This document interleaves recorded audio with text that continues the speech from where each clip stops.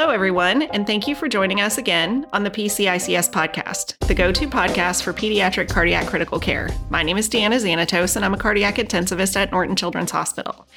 Today, we will be speaking about CoRE-PCICS and talking about one of the projects that came out of that with our guests, Chris Mastropietro and Katie Cashen. So thank you both so much for joining us. I'll let you guys go ahead and just introduce yourselves. My name is Chris Mastropietro. I am the medical director of cardiovascular research and education at Riley Hospital for Children in Indianapolis. And I am also the founder of CoRE-PCICS, and I'll be talking about that today. And I'm Katie Cashen. I'm a cardiac intensivist at Duke Children's Hospital, and I'm also happy to be here. Thanks for having us. Awesome. Well, thank you guys again for joining us. We're here in Miami at the annual PCICS meeting. And this morning, you both talked in one of the sessions about CoRE-PCICS and then one of the projects that came out of that. And so I just wanted to talk a little bit about, first of all, what is CoRE-PCICS? How did it come into existence? And what are some of the things that you guys have been working on?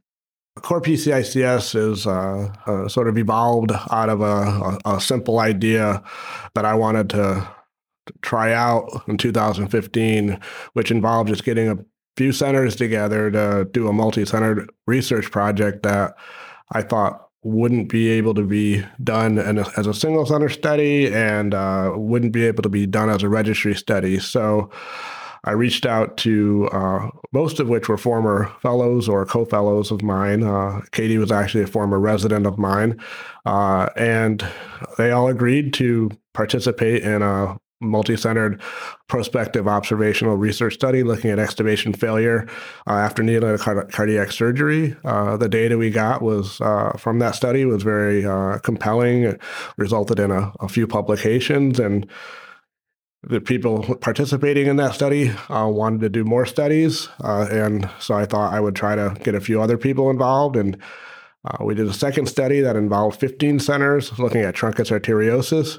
And at that point, we decided, okay, well, this is probably going to have some legs. So we went ahead and named it CoRE-PCIC, or Collaborative Research in Pediatric Cardiac Intensive Care. At that point, PCICS had not been involved, but we were just getting started.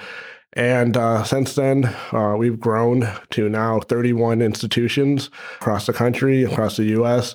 And in 2018, Brad Marino reached out to me about turning CoRE-PCIC into a subcommittee of the PCICS Research Committee.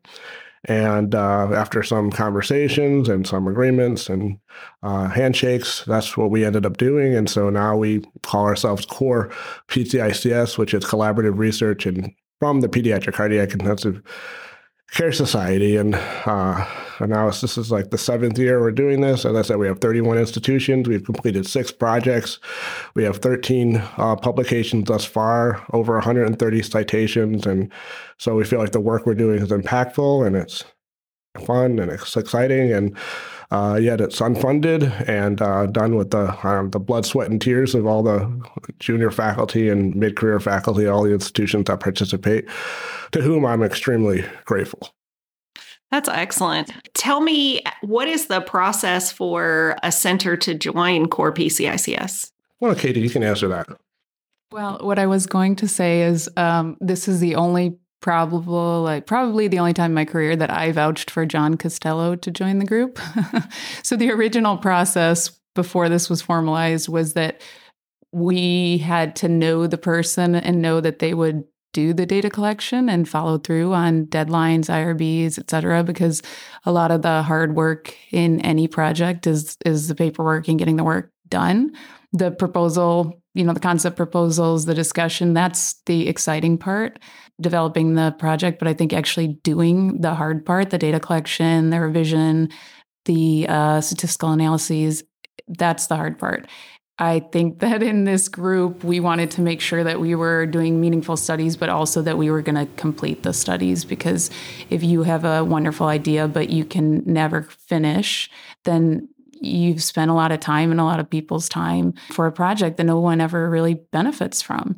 And so I think in the beginning, that was the process, is we had to have worked for, vouched for, the person and made sure that they were going to be a good person to work with. And now we have a more formalized application process, which does include a reference letter from a current CoRE-PCICS member. There's some basic data elements about your center. And in general, if, people have reached out to Chris and applied in this way. And how do you formalize sort of the working together, sharing the data, especially with the different IRBs and data use agreements? How have you been able to navigate that process? It's been a work in progress. And it's better probably to say that I've been sort of making it up as I've gone along, but with the help of a lot of the members. And Katie mentioned John Costello. John was part of the first initial 7 people. I had never worked with John before. Katie was his fellow in Chicago, and she was her research mentor. And she said, "Hey, why don't we try to get John involved in this?" And I was skeptical that he would have the time and want to be able to do it, but he actually was very enthusiastic and said, "This sounds like a great idea." And having him come on board early is what helped me have an additional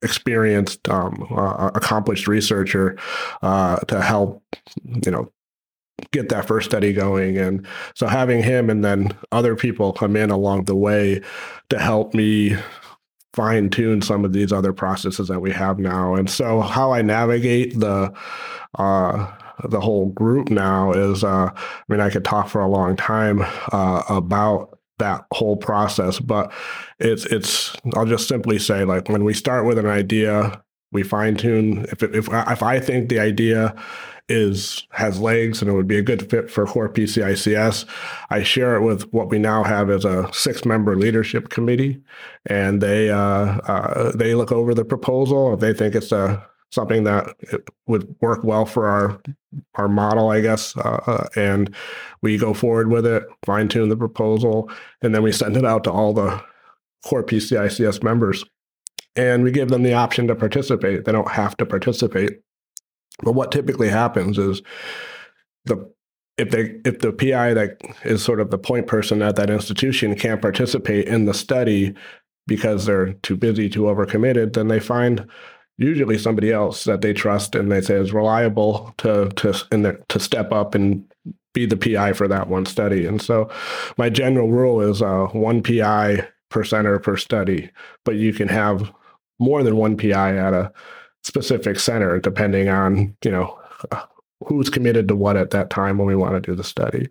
And then once we get the IRB stuff done, I build a red cap, and everybody just starts collecting the data and putting the data into red cap. Probably the most important point to make is that when we first started doing these studies, data use agreements are just a part of our life now. And I didn't have to do this in my early career, but now it's every institution requires these things, and they take a long time to put together. And the first 2 studies, every center had to do individual data use agreements for each center. And that was definitely the reason, if you look at the timeline, why the first couple of studies, the first study was 2015. We didn't start the trunket study until 2 years later because of all the regulatory stuff. And then it was actually David Kwiatkowski from Stanford who said, that last data use agreement was a real pain in the what. And do you think we could set it up so that we have one DUA that sort of covers all of the CoRE-PCICS studies? And I said, that's not a bad idea. Let me see. And I reached out to my regulatory staff in my hospital, and they said, yeah, we can do that. And so it was a little bit of a process, but once we got this document ironed out, we sent it to all the institutions, and they all requested maybe some very minor revisions to it, but we've executed it with 25 of the 31 centers. And so that has really sped up the process of getting these studies going. And so that's where we are now. And so I've just learned things over the last 7 years that have made each study just a little bit easier to logistically navigate. From each study that we do, myself, Katie, some of the other members of the leadership committee that are heavily involved have been not only helping me, but learning how we can make the next study a little bit more efficient, a little bit more smooth, because as Katie said, the fun part is coming up with the ideas for the study and then doing the data analysis, but there's so much additional stuff that has to happen behind the scenes in order to make sure not only the study gets started, but people meet their deadlines and get the data in so we can get the data cleaned and get the data analyzed hopefully as quickly as possible. That's great. And you had mentioned previously that, currently it's unfunded. So as far as the statistical analysis and the support for that, does that come from individual institutions, or is that, just done by the members themselves? All the members get their IRB protocols through their own IRB processes themselves. So that's the first step. And then the next step is to start doing the data collection and putting them into a REDCap. And I have a REDCap system at IU that we use to build all the REDCaps. And I have a couple of research coordinators that taught me how to actually do a REDCap database. And so I did the first couple, but now as we've gotten through this, whoever the main PI is for that study, like Katie was for ALCAPA, will be instrumental in putting the REDCap, building the REDCap. So it takes a little bit of the pressure off of me. And then as far as the data analysis and statistical support, I'm very, very fortunate at my institution to have access to a couple of statisticians through our divisional funds that are available to me to help with the data analysis. And then the last one of the more recent studies we did, the PI, Ilias, and I know I'm going to mispronounce his name, Iliapoulos, and I apologize to you if I mispronounce that, Ilias. He's from Cincinnati, and he shepherded one of our study on pulmonary atresia, intact ventricular septum, and he volunteered to his institutional funds and statistical support for that one study.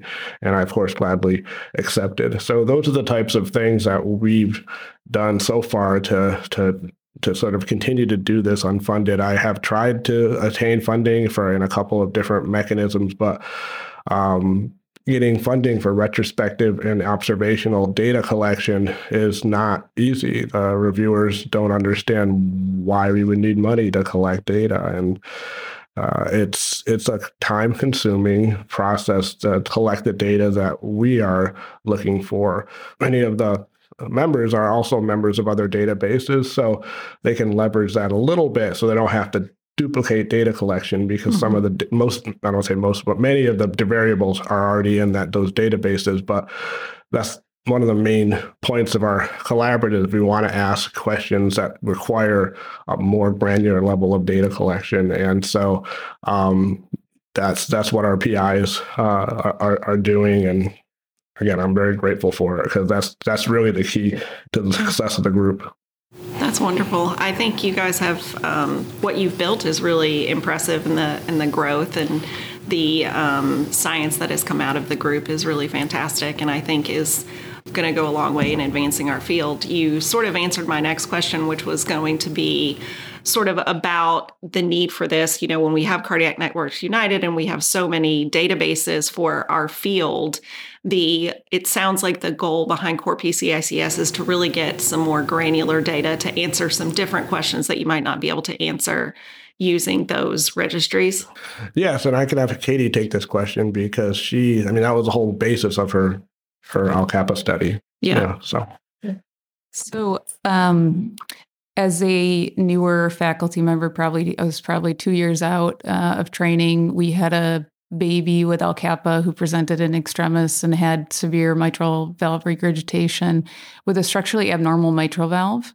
And when I tried to review the literature about this child, there was a lot of debate about whether the surgeons should just repair the ALCAPA or also try and do a mitral valve repair. And most people felt strongly they should leave the valve alone. But when you look at the publications, about ALCAPA again back then, which was probably 2016, there were a bunch of retrospective 20-year, experience with repairing ALCAPA. No kids go on ECMO, everyone survives.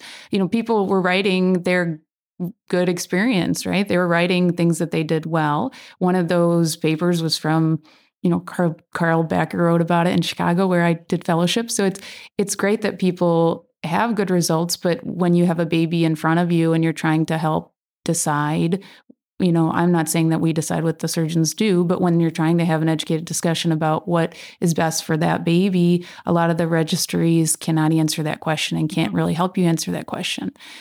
There were some nice single center small echo finding papers that showed us some echo measurements that could help you predict which patients were going to need a later mitral valve intervention.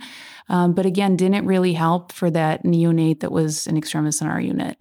So when we had, it was pretty soon after the initial study that we did in the early part of collaborative, the CoRE-PCICS group. And I, basically had done a pretty big lit review to care for that patient and thought that maybe we can answer this question. Maybe there are some ICU clinical variables that are important that would be helpful in predicting which children are going to need more support after their surgery. And also, are there other echo findings, EKG findings on admission that would be helpful in risk stratifying these patients? And that's how the ALCAPA project started, is really a clinical question that I wanted to answer that we could not answer at the bedside. And wrote the proposal and pitched it initially to Chris and John. And then I don't think we had a leadership committee at that time. After that study where we said, okay, we've done 3 studies now, I guess we're legit. So I guess we need to have a leadership committee. And as I said, this has been a work in progress, and with each study, it adds a little bit of another layer because, again, I never imagined we would continue this 7-8 years later. And it's been a great, enjoyable process, but it's evolving process. And I think it was at the end of that study where we're like, okay, I think we need to formalize those things a little bit. So besides, do you think this is a good idea? Do we think this is feasible? And do we think people are willing to collect all the data elements that we thought were important?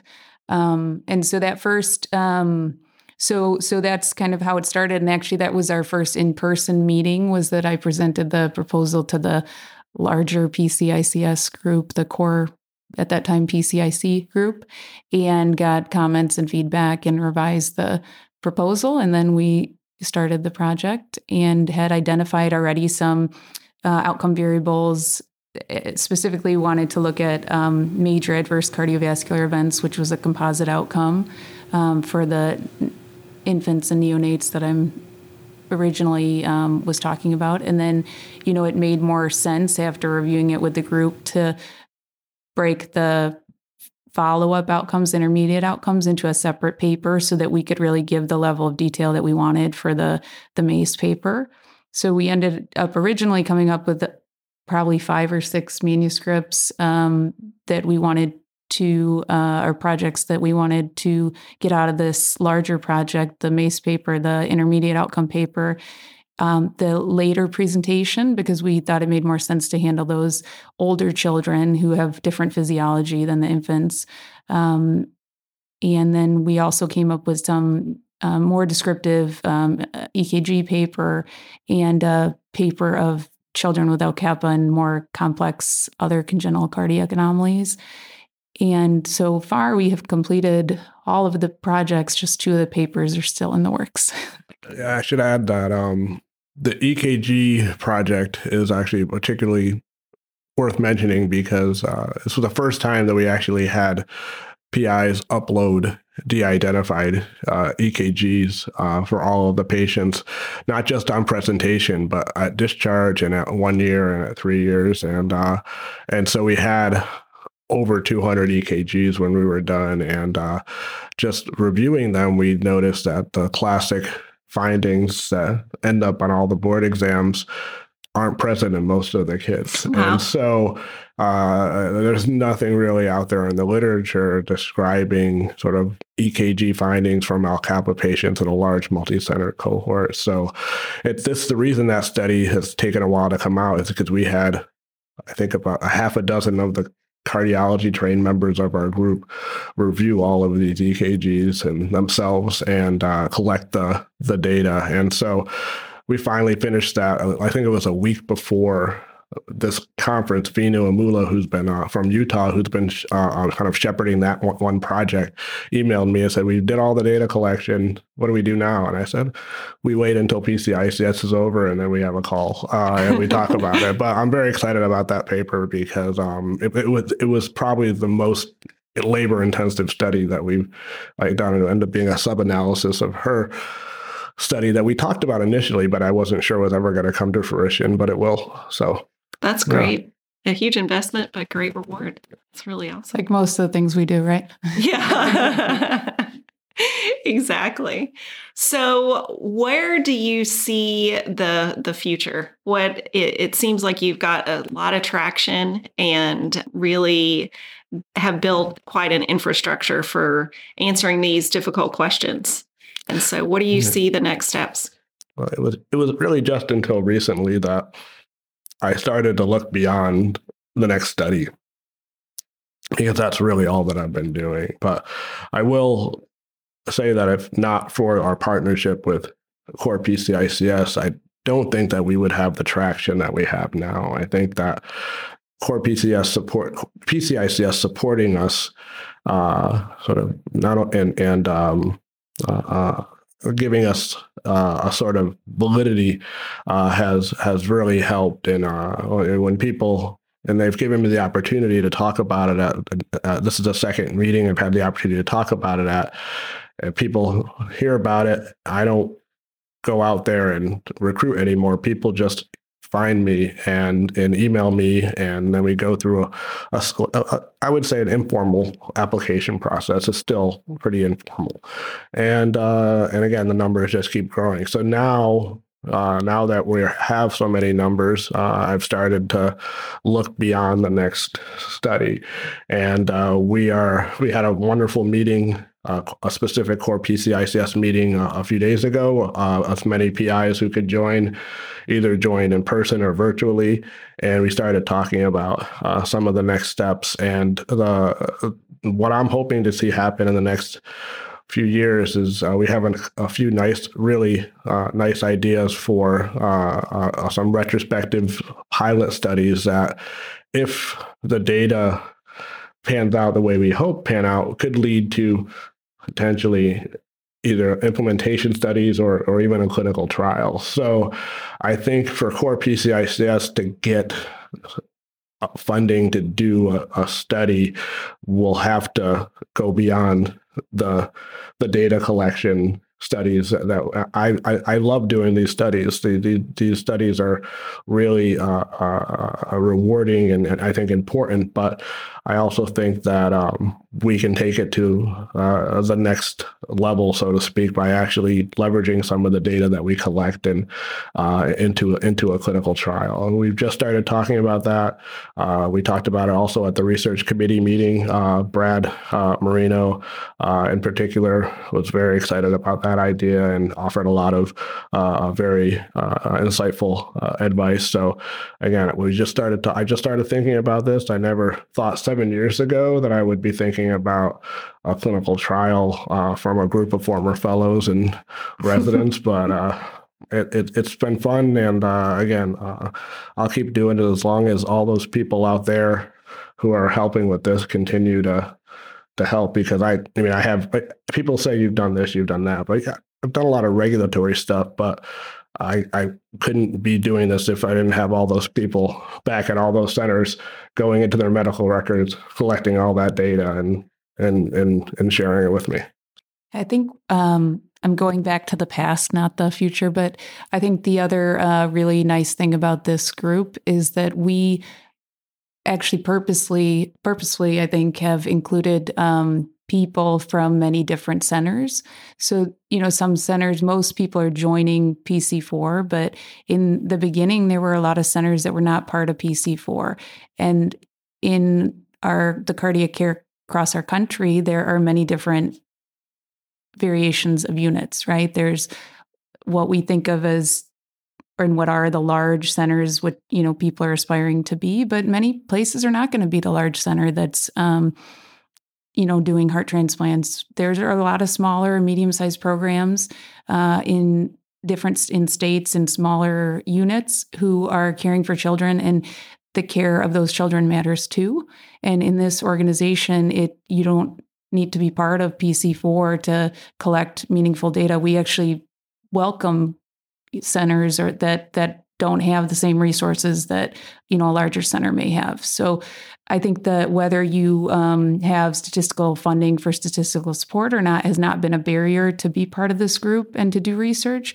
And that's not the case in many other research organizations. Right. So I think the collaborative nature, the diversity in the PIs. We have, advanced practice nurses who are PIs. We have advanced practice nurse Christine Riley, who's on the leadership committee. We have a surgeon. We have one surgeon, Peter Sasselos, who was in Ann Arbor and is now in Detroit. And their contributions are pretty meaningful for the projects. And I think, it is a big group of people who care about cardiac intensive care and the patients and care about the research. And the other part, which, Chris alluded to, but that's really important, is the focus is not a lot of funded senior people. And that's the agenda, right? The agenda is the best project and the most feasible project for the group, and the actual mentorship of junior people, which, again, Chris has done an amazing job of, because I'm one of them. I'm one of his fellow residents.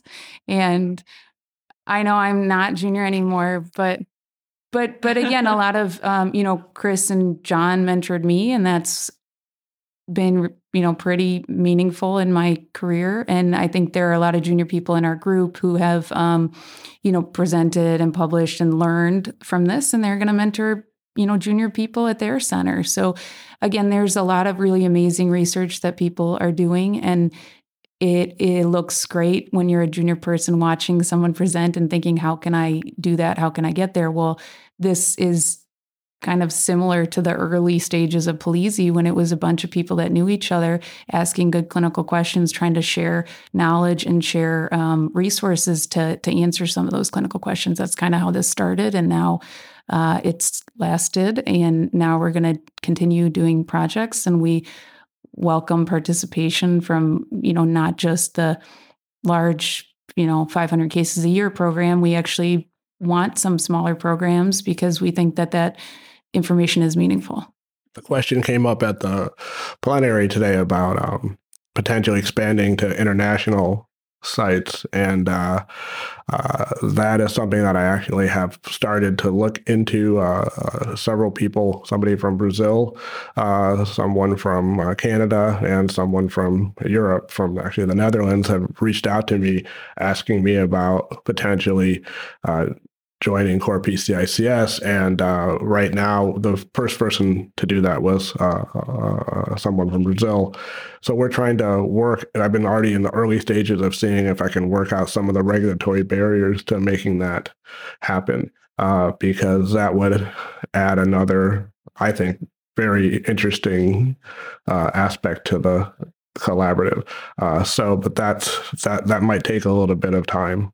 Regulatory processes in our country are relatively slow. So when we try to navigate the international regulatory processes, it's even more cumbersome. Yeah. Yeah. So I think that's fantastic. to be a part of this group, you need to be hardworking and dedicated to the work, but you don't have to be from the most well-known centers, and you don't have to have a ton of support as long as you're willing to put in the work on the front end. And I think it's so important because, as you said, there's a whole cohort of patients out there that aren't being included in any of these sorts of studies and things. And so being able to capture that, I think, is really important. So I think it's great that the way you've structured things, and what a great opportunity for junior faculty to learn from others within the group and get that mentorship and learn how to do research in a meaningful and correct way.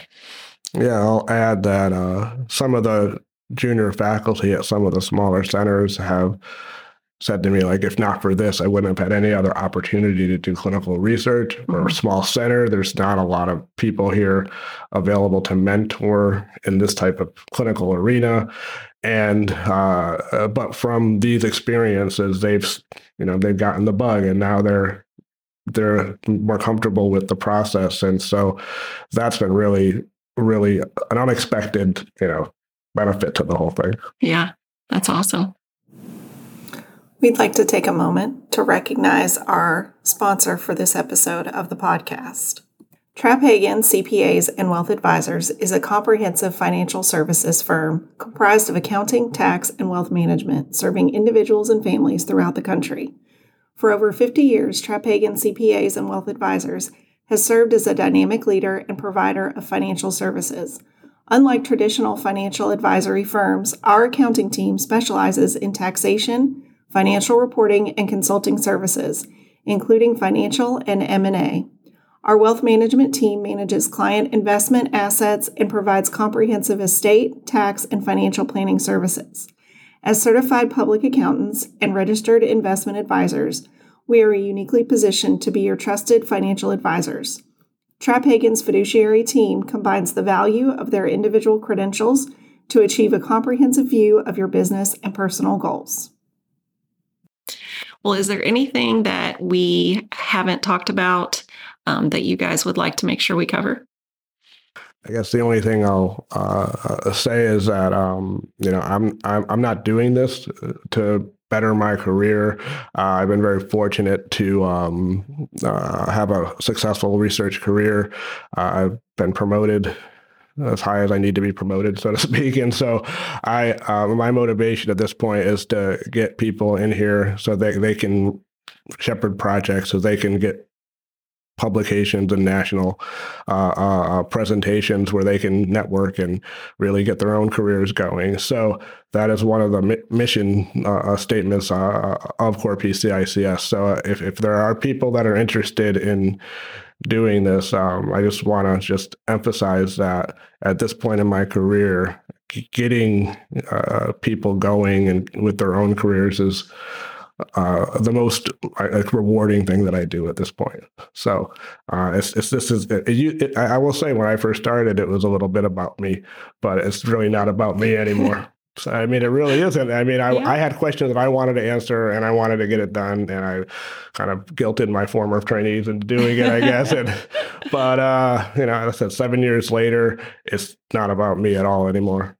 I said a lot of the things already that I think are important, but I do think that there is it's really nice to be in person, seeing people, collaborating, discussing your research ideas. And I think this kind of collaborative network is really important because it's a forum for young people. I say young, but every level, I think, really to discuss research ideas and get some feedback with people in our field, and not feel necessarily like you're at a national meeting. And a lot of junior people are trying to get a job, or trying to get promoted, or trying to get their clinical work done. And I think sometimes it's hard to talk about your research ideas unless it's with a trusted mentor. I think a group like this is really nice because it is also a forum to bounce ideas off, see if they're meaningful, get feedback, hone them more, and hopefully make it into a project that will be good for patients, right? That's why all of us are doing this, not just for the national presence or whatever people say, but it's really so that we can get information that either generates on more research questions or helps us in the clinical care of the patients. So I think this kind of group for, people who may not have a strong, you don't have to have a strong research background. You just have to be willing to do the work. You have to be thoughtful. You have to be timely. You have to do all the things that we all have to do every day in our job. So I think this group is, a very good way for people who are clinically motivated and academically motivated to find an opportunity, especially, like I said, if you're from a smaller center or if you're unfunded, even at a larger center, this is a good way to become involved in clinical research. And we welcome, I think, applications. We're not, Chris said, necessarily recruiting people. It's mostly, people are, and the membership can change and has actually changed over the course of the time. Some people have left, moved to other institutions. Some people have really realized that they are not research minded and they have too much clinical load and they just don't have the desire anymore. And, that's okay too. The point of this is to be passionate about it and to answer some good questions that improve the care of the patient. So that's my important points. Yeah, those are great points. Yeah, I mean, hopefully, as I said, we're not actively recruiting. Not something that I even have the time to do at this point. But if there are people out there, junior faculty who are listening and really have some extra time on their hands and want to try something new, I encourage you to reach out to me because the junior faculty that have participated thus far, from what they've told me, it's been a very rewarding experience for them. But we have 31 centers. There's a lot more out there that are doing great stuff. So just feel free to reach out to me. Awesome. Thank you both so much. I think based on the work that's already come out of your group, you're definitely fulfilling your mission. And I think that's awesome. Thank you. Thank you so much. Of course. Thank you both again for speaking with me today about CoRE-PCICS and one of the projects that came out of it, the ALCAPA project. We enjoyed having you on our podcast. To all our listeners, thank you for listening to the PCICS podcast. Please don't forget to follow us on Twitter, Facebook, and Instagram. And please subscribe to this podcast on Apple Podcasts, iHeartRadio, or wherever you listen to podcasts. Please visit our website, pcics.org, where you can find more information about how to become a member and enjoy updated info on educational resources, meetings, job listings, and much more. The song I Don't Know by Grapes was used under a Creative Commons 3.0 attribution license.